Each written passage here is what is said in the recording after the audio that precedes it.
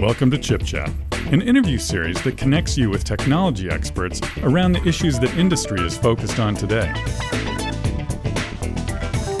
And now your host, Allison Klein. Welcome to Chip Chat. My name is Allison Klein. I'm very excited to have Dr. Kyle Ambert, Senior Deep Learning Data Scientist at Intel with us today. Welcome, Kyle. Thanks for having me. So, Kyle, you work in the Intel Nervana team, and you've had a history of engagement across various artificial intelligence and analytics positions. But why don't we just start with your background, since this is the first time you're on Chip Chat. Tell me a little bit about where your focus has been within the world of data science. Yeah, so I kind of came to my current role via a very circuitous path. I've always been interested in the way the brain works, in particular the way people make decisions. I started my PhD work doing behavioral economics and modeling how drugs of abuse affect the way people make decisions and sort of cost-benefit analyses.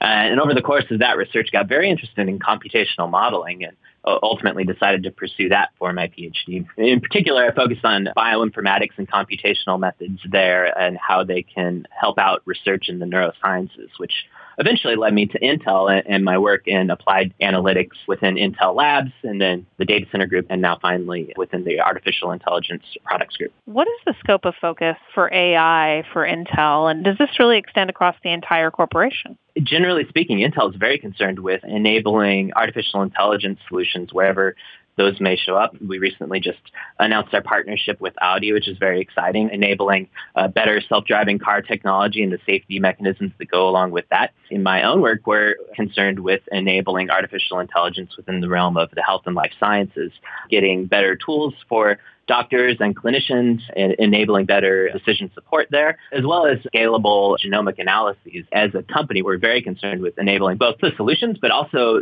getting the best performant implementations of various algorithms. So probably not a topic more ballyhooed in the industry today than AI. But let's break it down a little bit and talk about where the real new focus has been around machine learning and deep learning. Can you tell me how you see those two things and how they differ? So I think a good way to understand deep learning is by contrast to machine learning itself. When we talk about machine learning, we're talking about statistical algorithms that can be trained off of data. So within the realm of machine learning, there's a set of algorithms that people are probably familiar with, things like decision trees or logistic regression, and finally, like neural networks is commonly used for a lot of these types of classification and regression types of problems. With the advent of increased computing power and better statistical tools that have been developed in the mathematical research areas, we've kind of arrived at this point where we can use neural networks with very complicated architectures to solve problems for us that weren't previously possible on older generation hardware. And that's really what deep learning is. It's deeply nested, multiple layers of neural networks brought together to solve various problems. So I know that a lot has been discussed around data access pipelines. Can you tell me how those apply when you take a look at these fields? Yes, it's important to kind of look at the difference between the typical data science workflow for standard or traditional machine learning pipeline versus a deep learning pipeline.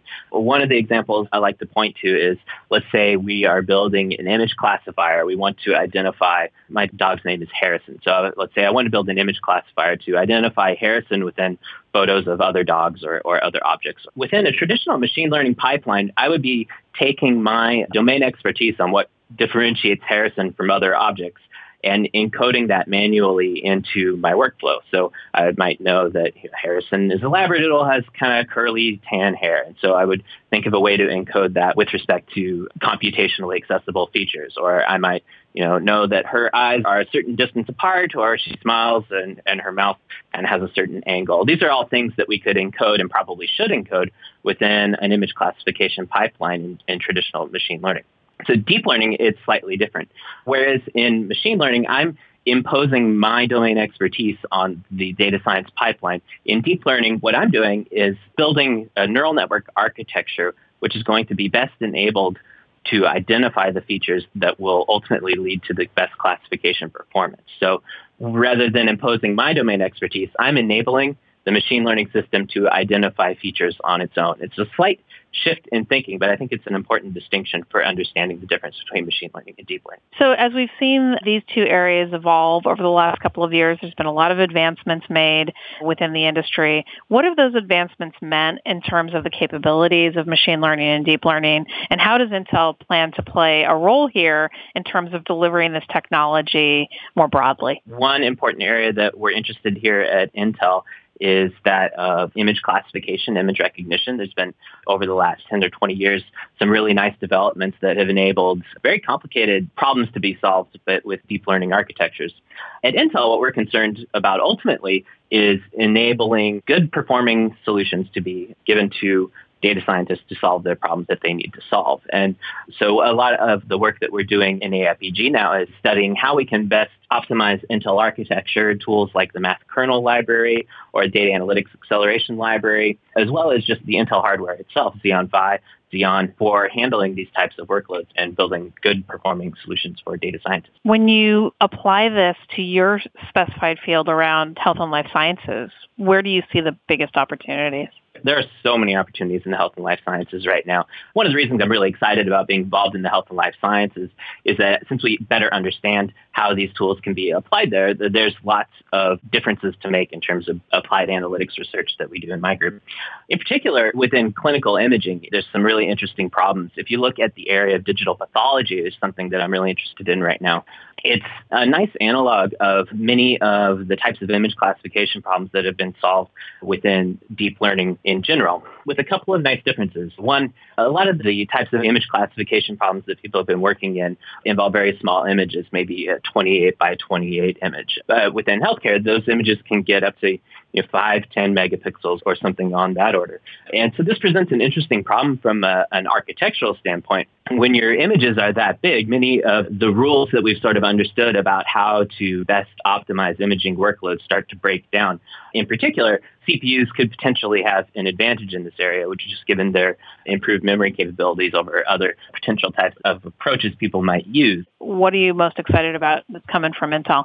If you look at the field of data science right now, it's extremely heterogeneous. And so just being able to build tools that address the different needs of that broad spectrum of skill sets all at the same time is something that's really important to me. And I think that's some of the work that we're doing in Intel Nervana right now is with tools like Neon, our deep learning framework. Just compared to other deep learning tools that people may want to use, Neon is extremely intuitive, but also very powerful. It can enable more senior level data scientists to build production solutions for their organization, but at the same time, enable people who may be new to the field to start to understand the interesting issues within the field of deep learning while also letting them solve the problems that they're interested in solving. Kyle, I know that you're also an active blogger on this topic and are on Twitter quite a bit. Can you tell folks they would be able to follow you if they would like to continue the conversation with you? Yeah, you're welcome to follow me on Twitter at the Kyle Ambert. I warn you, there's a mix of pretty terrible machine learning jokes and puppy photos, so fair warning. Also, yes, I'm working on a series of blogs for Intel. I'm currently working on a couple centered around a tutorial based off of the background of convolutional neural network classification, as well as how one might go about implementing their first convolutional neural network or CNN classifier within Neon deep learning framework. So I would encourage people to go to intelnervana.com for that. I'd also just point out that we are aggressively hiring for the solutions team as well as Nervana in general right now. So I would encourage people to go to intelnervana.com/careers to look at various jobs that we have available, or just contact me directly and I'll point you in the right direction. Well, thank you so much, Kyle. It's been a real pleasure having you on the show today. Hope to have you back soon. Yeah, thank you. Visit ChipChat online at intel.com/chipchat. And for more information on data center technologies, visit intel.com/bigdata, intel.com/cloud, and intel.com/data center optimization.